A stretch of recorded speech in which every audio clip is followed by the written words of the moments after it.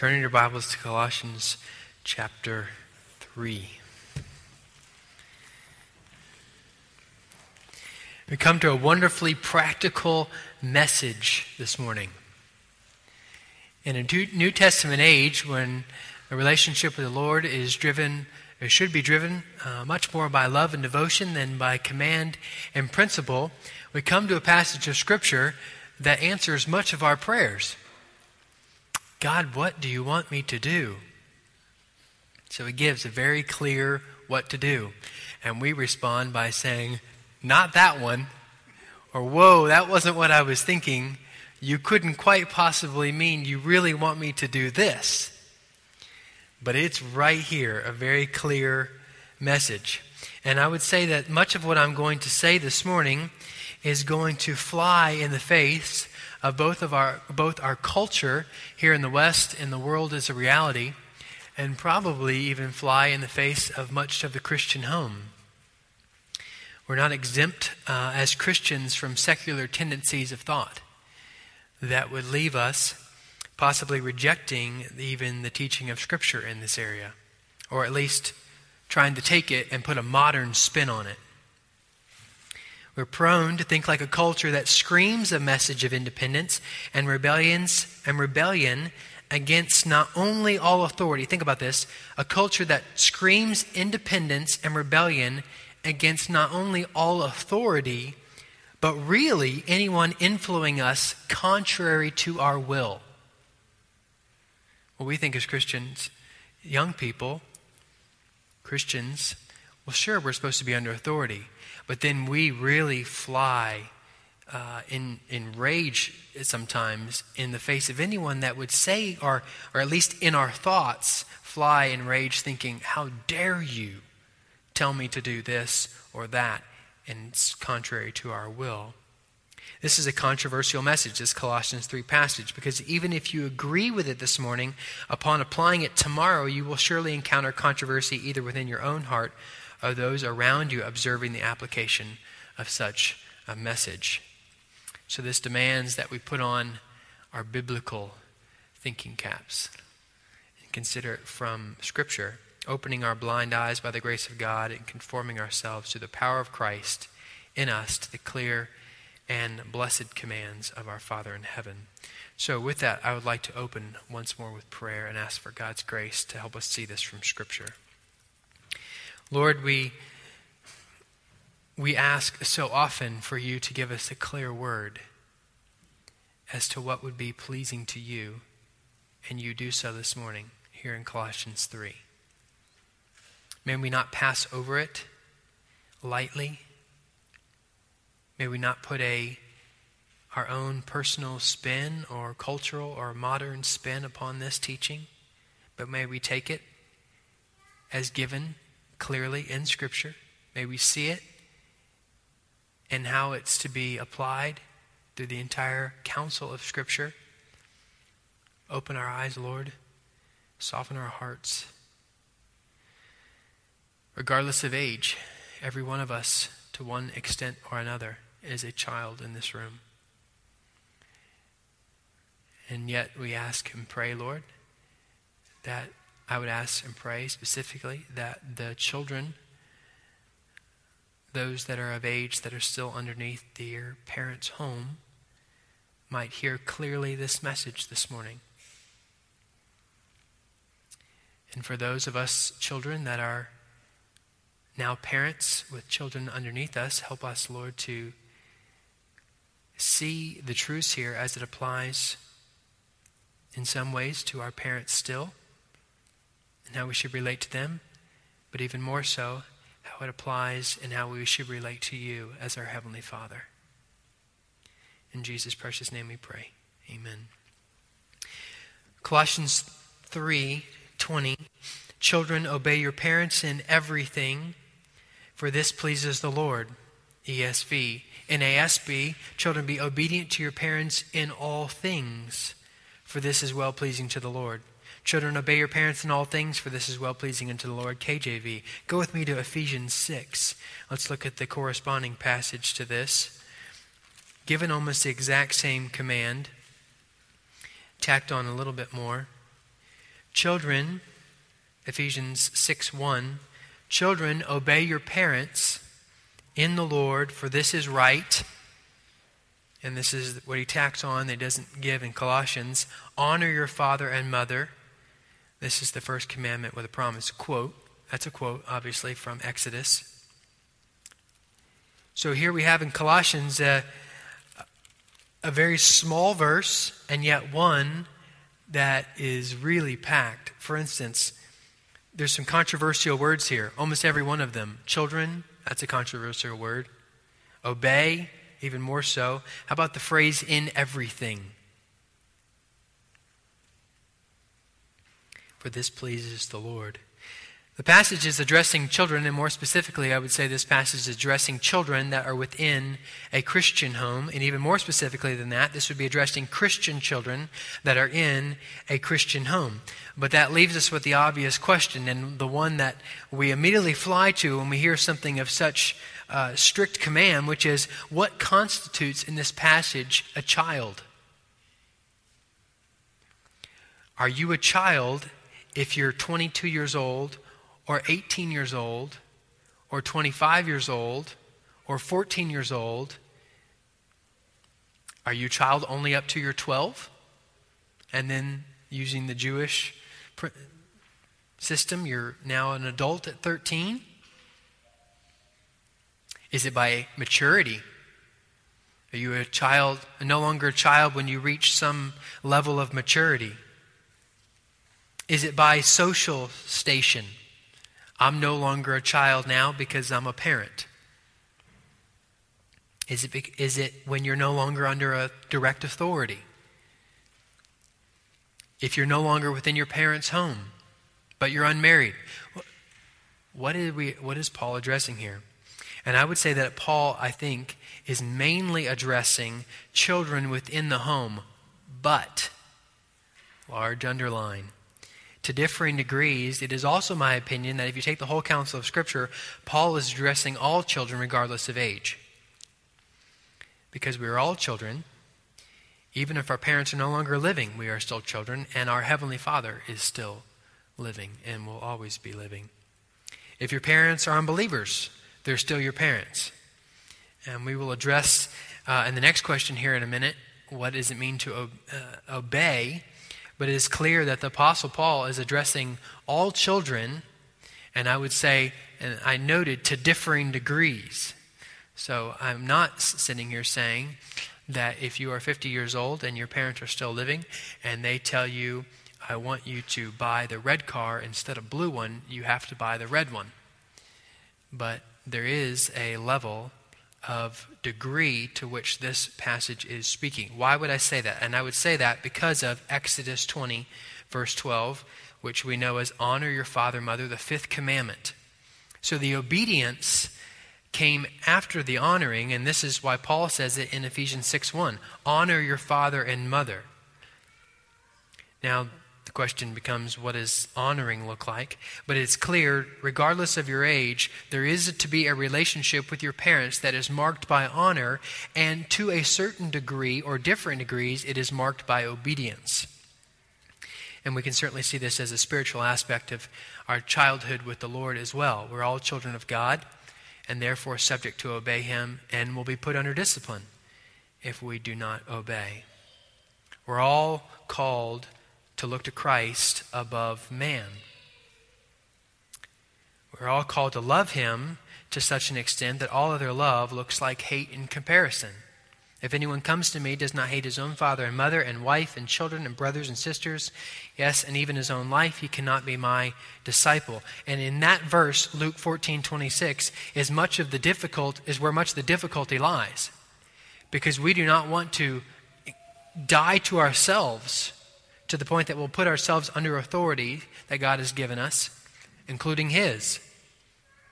Yes, even His own life, he cannot be my disciple. And let me say, children, that if you are unmarried and still within your parents' home,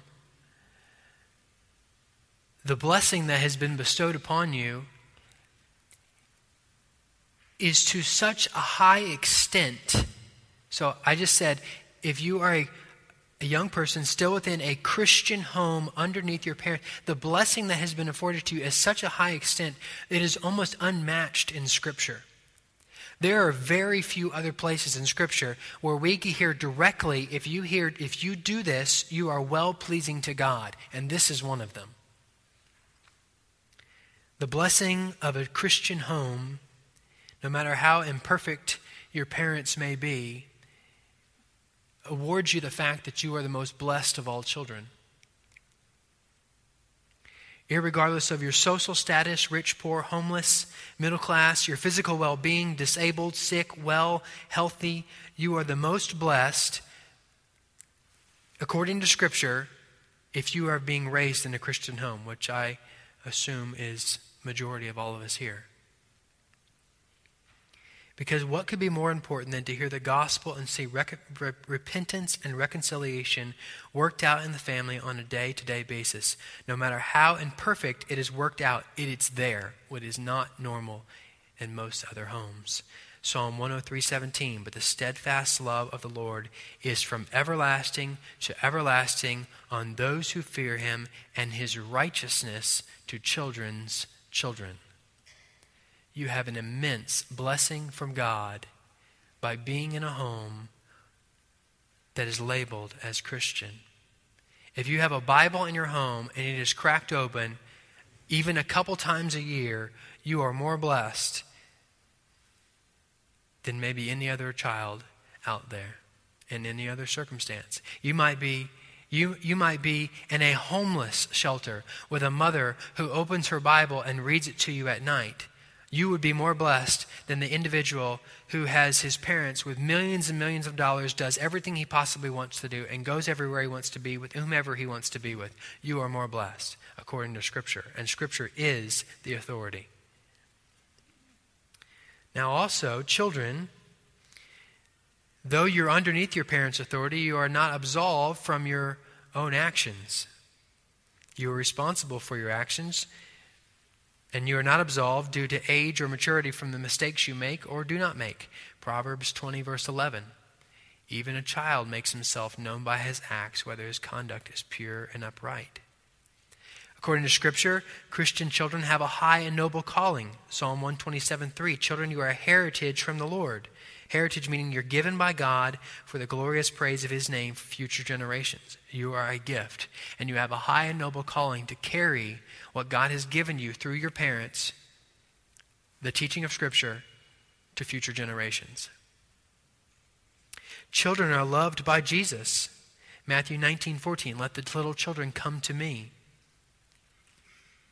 And I'll show this in a minute. There are very few places in Scripture, this is probably the one, where children are given a direct command. Otherwise, children are really not addressed much in Scripture. The parents are, marriages are, but children are not. But here, you're given a direct command, and you're shown in Scripture that God, you have a high place. You have a very important position in the home to model the gospel, no matter how young you are or old you are. If you're a child, you have an extremely important position to model the gospel, and Christ loves children.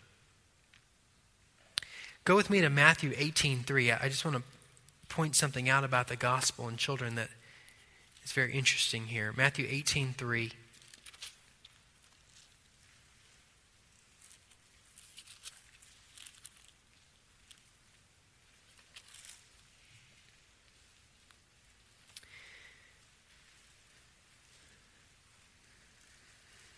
I've always wondered about this. And then in the study of this Colossians 3 passage, seemed to get some clarity on it. And trust it'll help you as well. Matthew 18, at that time the disciples came to Jesus saying, who is the greatest in the kingdom of heaven? And calling to him a child, he put him in the midst of them and said, truly I say to you, unless you turn and become like children, you will never enter the kingdom of heaven. Whoever humbles himself like this child is the greatest in the kingdom of heaven. Well, if you look over at Ephesians 5, verse 1, therefore be imitators of God as beloved children. And there's the point that I think Christ is making. You children you were drawn out as a picture by God of humble imitation. Have you noticed? We're doing this with Brendan right now. He's 9 months old. Wave bye-bye. What does he do? And we think it's so cute. Say bye-bye. He tries to say dada. The children imitate us. That's how they learn. More caught than taught. They watch, they learn, they imitate. And we are, children, you're set forth as an example of that because that's what we're supposed to be like with Christ. We're to see him and imitate. See him and imitate. See him and do. He does this, we do it. He says this, that's the way we should say it. He has that attitude, that's the attitude we should have. And children, you have that gift from the Lord. That's the way he has designed us to learn, and that's what's a picture. You're a picture of the gospel in that's how we should be with Christ, and that's how you should be with Christ. Children are imitators. We are to become like little children to enter the kingdom because they are imitators, followers. We are to be imitators, followers of Christ. Now, let's go back to the Colossians 3. And what does it mean, children obey? Children obey. I went through Scripture yesterday, and I looked up in the concordance all the verses I could find that have my son in them or children in them. And if you total them up, there's over 500 verses with those. And sometimes my son or children are mentioned in the same verse. But there's over 500 verses that at least I could find, and I know there's more than that children are spoken of. But I could only find in Scripture between 27 and 30 verses where children are actually given a direct instruction. This is one of them. But very few other times in Scripture are you children told, or us children told, what to do. Normally it's parents that are given the instruction, father and mother. But here's one of them, is in this Colossians 3. Another one that shows the weight of this is obviously in Exodus 20, honor your father and mother. This is one of the 10 commandments, and I would note it's the first commandment that has to do with horizontal relationships. The first 4 have to do with our relationship with the Lord. Your relationship with your parents is of such a high and lofty calling that it's put at number 5, the first, among anything to do with peer-to-peer social relationships. Now, this command to obey puts a lot of the emphasis on the parents. Parents, we must teach our children to obey. They must be taught. They cannot be expected to know how to do it. There's foolishness in the heart of a child. There's immaturity in the thinking of a child. This is shown clearly in Scripture. And maturity and growing up comes with age, but it comes as you teach them the blessing of obedience to God. So we normally think, well, I told him 1,000,000 times, don't do that. Well, you tell him again, and you teach him why you're telling him not to do it. You teach him why obedience is blessed by God and is blessed when those appointed by God as authorities over him are obeyed.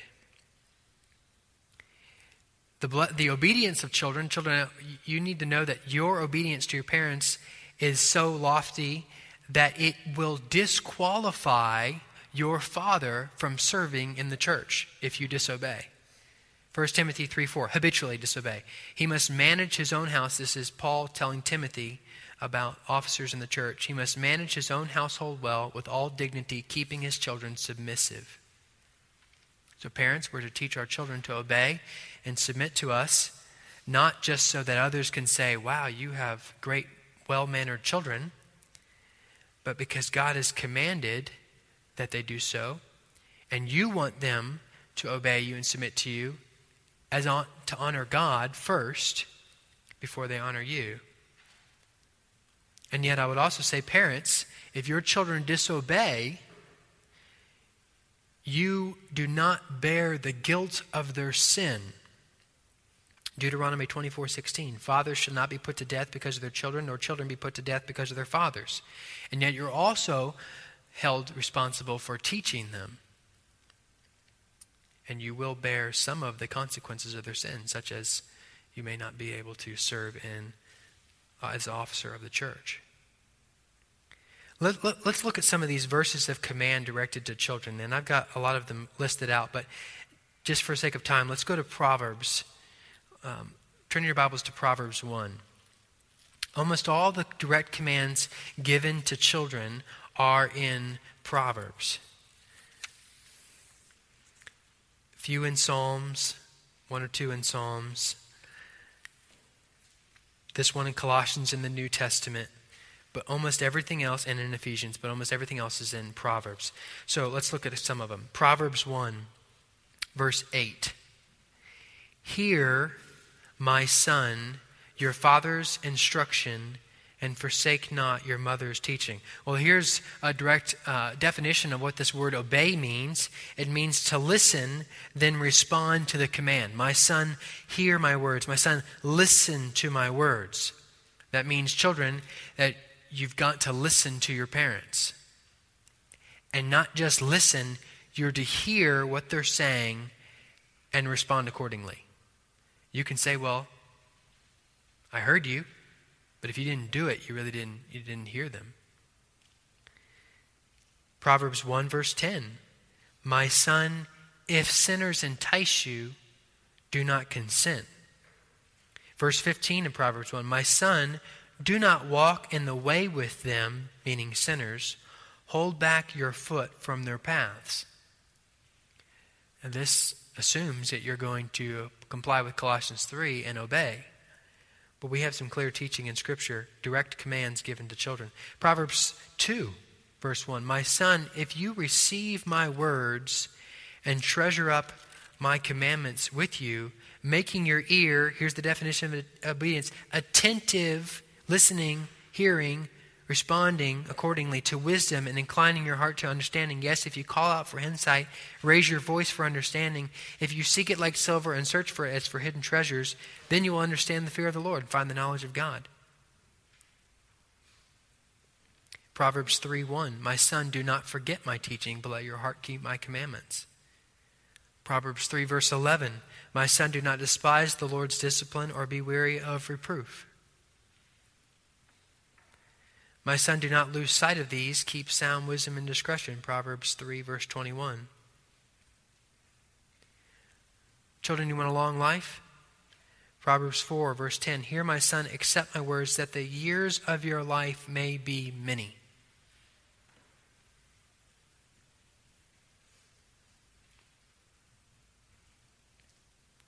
And they go on in Proverbs. Proverbs 27:11. Be wise, my son, and make my heart glad, that I may answer him who reproaches me. Children, obedience to your parents is a sign or a test of how you're doing with your obedience to God. With how you're doing in your obedience to God. It's a very serious thing in Scripture to obey or not to obey. So if you approach it flippantly, you're probably approaching your relationship with the Lord flippantly. There are consequences biblically to not obeying your parents.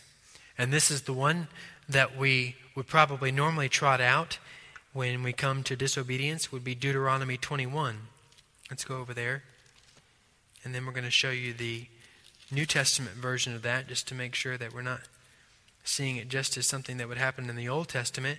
Deuteronomy 21, verse 18. If a man has a stubborn and rebellious son, listen to this, who will not obey the voice of his father or the voice of his mother, though they discipline him, will not listen to them, then his father and his mother shall take hold of him and bring him out to the elders of the city at the gate of the place where he lives. And they shall say to the elders of his city, this our son is stubborn and rebellious. He will not obey our voice. He is a glutton and a drunkard. Then all the men of the city shall stone him to death with stones. So in the Old Testament, if you were disobedient, habitually, death awaited you. 1 Samuel 15:23, disobedience is as the sin of witchcraft, we're told. Obedience is on such a high pedestal that disobedience requires an extremely hard punishment. 2 Timothy 3 would be the New Testament version of Deuteronomy 21 that shows how much emphasis is put on obedience and how disobedience to parents is regarded as something as horrible as the sin of witchcraft. But understand this, 2 Timothy 3, that in the last days there will come times of difficulty, for people will be lovers of flesh, lovers of self, lovers of money, proud, arrogant, abusive, disobedient to their parents, ungrateful, unholy, heartless, unappeasable, slanderous, without self-control, brutal, not loving good, treacherous, reckless, swollen with conceit, lovers of pleasure rather than lovers of God, having the appearance of godliness but denying its power. Avoid such people. So when your parents say, don't be like Johnny, who's disobeying his mommy and daddy, what they're telling you is, avoid such people, because the scriptures are saying those people will be people that are not following God. That's how much obedience is held to such a high and lofty calling. Obedience to your parents pleases the Lord, as you see in Colossians 3. Let's go back there.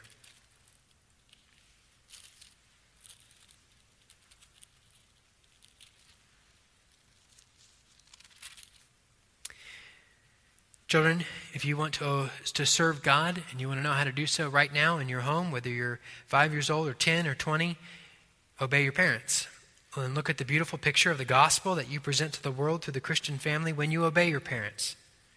You are showing that you believe and have faith that obedience to your parents as unto the Lord is something that is pleasing. Trust and obey. There is no other way to be happy in Jesus but to trust and obey. We know that hymn of the faith. Disobedience of children, I think, is a pretty strong sign of the apostasy of our Western culture, really the culture at large across the world, and is a direct barometer of how we're doing. We've abandoned the one true God. We've sought after other gods, and the disobedience of children is clearly a sign of that abandonment, because we're not obeying the Deuteronomy principle, which would be to teach our children, wherever they are, the fear and admonition of the Lord. Teach them how to walk before the God. But I'd also say that as Christians, we cannot expect unbelievers to have obedient children. We oftentimes walk into Walmart. Did you see those people in Walmart? Those kids just mouthing off to the... That's all they know what to do. That's their nature. That was my nature. And that was your nature at one point as well. Because they're children of the devil. The children of the father of lies and deception. And I was once one of those as well. Ephesians 2:2 tells me this. And you were dead in the trespasses and sins in which you once walked, following the course of this world, following the prince of the power of the air, the spirit that is now at work in the sons of disobedience. That was me. And that was you. We cannot expect them to display obedience, but rather thank God for the grace he's given us and help them to see the joy that comes in obeying Christ as their Lord and Savior and accepting him for what he has done for them upon the cross, giving them the gospel. As Colossians 3, children obey. Children, you are to listen and to honor and to comply with the commands of your parents. We see your parents, and this is assuming, parents, that you are the ones giving the instruction to your children, at least the majority of the time. There's an authority structure pointed out here that we don't like. We have fathers over wives and then children. And I would say to parents, it is clear in Scripture, just for no other reason, by the percentages of things talked about to parents and to marriages as compared to children, that your marriage is of far greater importance than your relationship with your children. And in fact, keeping your children walking before the Lord is in many ways dependent upon how your marriage is doing. Parenting is a wonderful, wonderful blessing from the Lord, but not at the expense of the marriage. Keep your marriage strong, or you will be in a weak position for parenting. Now, children, consider this thought from Richard Baxter. Now, Richard Baxter is a Puritan pastor, and if you want to know Baxter's thought on about everything possible to know about, you can get Volume 1 of Baxter's Practical Works, A Christian Directory. Now, you're not going to be able to read this from here. I can barely read it from here. But it's size about 8 font, double column, over 900 pages. Baxter has a lot to say about how life should be lived as a Christian. And this is what he says to children. Children, listen to this. Consider also that your parents' government, is necessary to your own good. It is a government of love. As your bodies would have perished if your parents some others had not taken care of you when you could not help yourselves, so your minds would be untaught and ignorant, even like to brutes, if you had not others to teach and govern you. Nature teacheth the chickens to follow the hen, and all things when they are young to be led and guided by their parents, or else what would become of them? Consider also that they must be accountable. Children, consider that your parents must be accountable to God for you, and if they leave you to yourselves, it may be their destruction as well as yours. So if you're 18 years old and your father's getting on you and you don't like that, consider the fact that he knows more and has been given that authority. And in fact, your destruction may await if he does not speak to you. And Baxter's next question in his book is, but what if I'm older? He addresses this. But perhaps you will say that though little children must be ruled by their parents, yet you are grown up to riper age and are wise enough to rule yourselves. I answer, God doth not think so, or else he would have not set governors over you. And are you wiser than God? It is but a few in the world that are wise enough to rule themselves, else God would have not set princes, magistrates, pastors, teachers over them, as he hath done.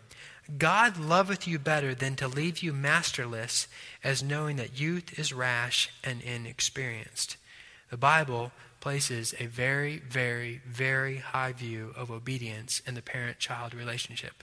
And irregardless of your age, your parents carry a strong weight that should be very much considered. Now, we enter into the difficult question of children, obey your parents in all things. In everything. And this assumes, children and parents, that the previous verses of all of Colossians on the Lordship of Christ are being worked out. We're assuming here that parents, according to Colossians 3 verse 12, you're putting on holy and beloved compassion, kindness, humility, meekness, and patience. So we're assuming that what you're giving here is biblical commands. And this means, children, that irregardless of whether or not the commands are agreeable or disagreeable, or easy or difficult, if they're not against Scripture, you're to obey them. John Calvin. But for what purpose does Paul employ a term of universality, in all things or in everything? John Calvin, I answer again that is to show that obedience must be rendered not merely to just commands, but also to such as are unreasonable. That means, children, you're to obey even if it's unreasonable. I just took out the trash and it's raining. Doesn't seem reasonable to take out the trash. You're to obey. For many make themselves compliant with the wishes of their parents only where the command is not grievous or inconvenient. But on the other hand, this one thing ought to be considered by children, that whoever may be their parents, they have been allotted to them by the providence of God, in all things therefore, to obey in all things therefore, that they may not refuse anything however difficult or disagreeable. We know according to Acts 5:29, but Peter and the apostles answered, we must obey God rather than men. So we certainly do have a hierarchy here. But if you're looking for a loophole in the text to say, now I don't have to obey here, there really isn't one other than you're to obey God rather than man. And that would assume that you're mature enough in the Bible and mature enough in your faith that you can spot when you're being given a command that is directly against Scripture. And most of us as children are not that mature and know enough of our Bibles. So there's not much of a loophole here. And in fact, I wrote it in here in my notes. The loophole is for the less than 1%. There's very few children that were mature enough. That's why God gave us parents, to know whether or not it's a command or not. We should be seeking the Lord. But very rarely is there a loophole that says, that just seems so disagreeable, I don't have to do that. There's not that loophole here. They say, I think you need a car, you don't have the money for a car, go steal a car. That's obviously something you're not going to do. But if they're going to say, you don't have a car, you don't have the money for a car, you need a car, so you're going to have to work all summer in 100-degree heat mowing lawns in order to get a car, that seems so disagreeable. Why can't you just let me use your car? That's something you're going to have to respond to. Now, I haven't seen anything in my study of Scripture on this that would allow a child of any age or maturity, not married, living under the roof or authority of their parents, to disobey unless commanded to do something contrary to God's word. So if you're underneath the parent's home and you are unmarried, I don't see anything in Scripture that says, unless they give you a clear command to do something against Scripture, that you are to disobey. Now, this is not to say that parents should go around treating their 22-year-old young man or young woman within their home as a 2-year-old. But this is not to say that a 22-year-old young man or young woman is allowed to deny a request or even a command of their parent. That's not something you can do. If you want the blessing of God and you want to be outside of sin, it's very clear there. Now, Baxter has one other quote I wanted to read here on children and an age. And I asked Bob yesterday if this would stir up too many snakes, but I decided to read it anyway. I'm young and reckless. I like snakes. But how long are children under the command and government of their parents? Okay, this is a question Baxter's posing. How long are children under the command and government of their parents? Isn't that a question, children, that we often want to know? How long do I have to do this? Is there a day that comes when I don't have to do this anymore? Here's Baxter's response. Now listen carefully. Really put on your ears for this one. There are several acts and degrees of parents' government according to the several ends and uses of it. Some acts of their government or rule or authority over you are but to teach you to go and speak. That's why they teach you. Put the napkin on the left, the fork on the left, the cup, good manners. That's one end of their authority. Some to teach you your labor and calling, how to work hard, how to use the talents God's given you, etc. Some to teach you good manners and the fear of God or the knowledge of the Scriptures. And some are to settle you in such a course of living in which you shall need their nearer oversight no more. Your parents are to help you determine what your means of living should be so that you're not dependent upon their oversight any longer. When any one of these ends are fully attained and you have all that your parents' government can help you to, then you are past that part of their government. So, once you learn your manners, you're past that part of your government. They're expecting you to do it, and they may have to remind you. And once you are living on your own and you have your own course of living or your own livelihood, you're past that aspect of the government. Baxter continues, but still you owe them not only love and honor and reverence, but obedience also in all things in which they are still appointed for your help and guidance, even when you are married from them, and though you have a propriety in your own estates, and they have not so strict a charge of you as before, yet if they command you your duty to God or them, you are still obliged to obey them. Woo! Woo! Tough. You mean when I'm 31 and I have 4 kids and I go home, my dad says, Cody, would you please take out the garbage? I got to do that? Yep, I do. It's honoring to my parents. Now, my father, just practically in my personal relationship with my father's not going to say, Cody, you know what? That red coat you're wearing doesn't look good. You got to wear the blue one. He's not going to say that. He's probably going to look at me and go, that's a really red coat. But he's not going to, because there's a natural maturation process that happens. But the reason I read this from Baxter is simply to show that Scripture, the Puritans, theologians throughout time, see according to Scripture that obedience and a parent-child relationship, as it is modeled by honor and respect, is of immense importance. Why?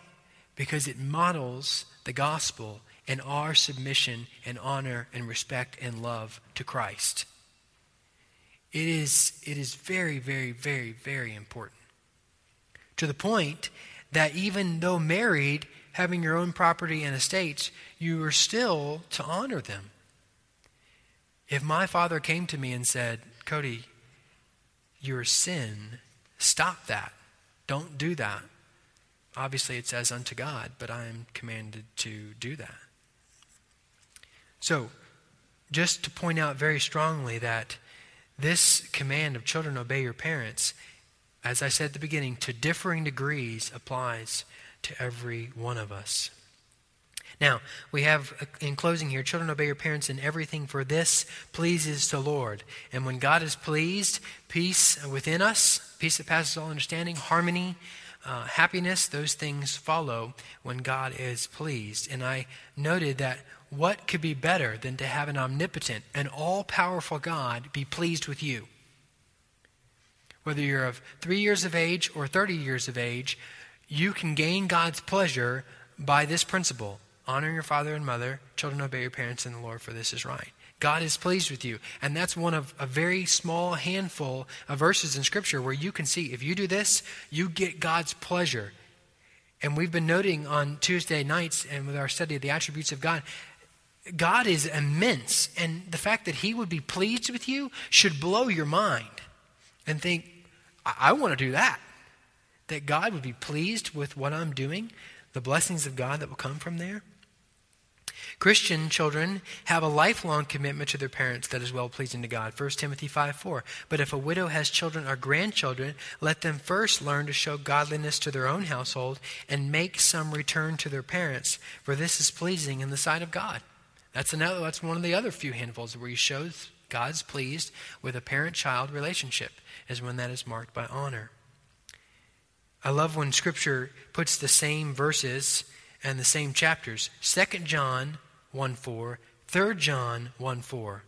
I have no greater joy than to hear that my children are walking in the truth. This is a joyous thing for parents, to see their children to see your parents have much joy when they see you obeying them as unto the Lord, to see that you are walking according to what they have taught you to do, according to the Scriptures. Even as imperfect as their teaching may have been, that brings them great joy. Remember this little song?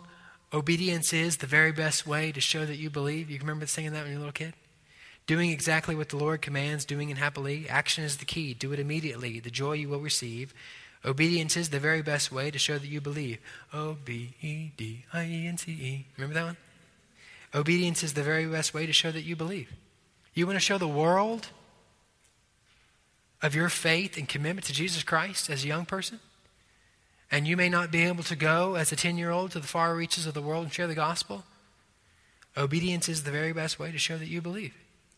It gains the pleasure of the Lord, and you show the world that you're committed to the authority structures that He set before you and the blessings that come. Baxter, Calvin, many others have pointed out, there's really never a position in Scripture, there's very few positions in Scripture where you're not called to submit your will to someone or something. You're to die to self continually. And this is just a continuation of that. That's showing that you're dying to yourself, you're following the ways of God, and the ways of God, children, are that He would have someone over you in mercy, in grace, that would show you how to follow Him and teach you and be an imitator of what it means to follow Jesus Christ. Before we close, let's look at one passage example in Scripture where we see disobedience and the loftiness of obedience. Go with me to 1 Samuel 15. In closing here, 1 Samuel 15.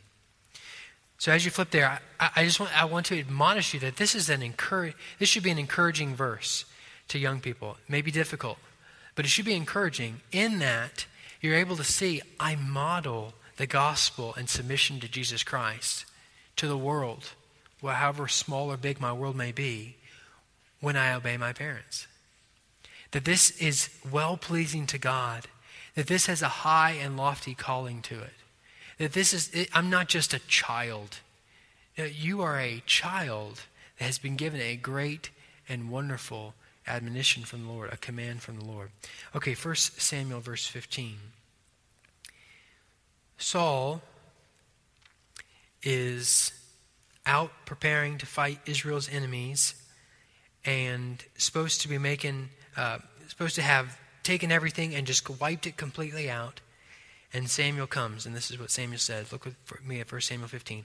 Samuel said to Paul, "The Lord sent me to anoint you king over this people of Israel. Now therefore listen to the words of the Lord. Thus says the Lord of hosts, I have noted what Amalek did to Israel in opposing them on the way when they came out of Egypt. Now go and strike Amalek and devote to destruction all that they have. Do not spare them, but kill both man, woman, child, infant, ox, sheep, camel, donkey."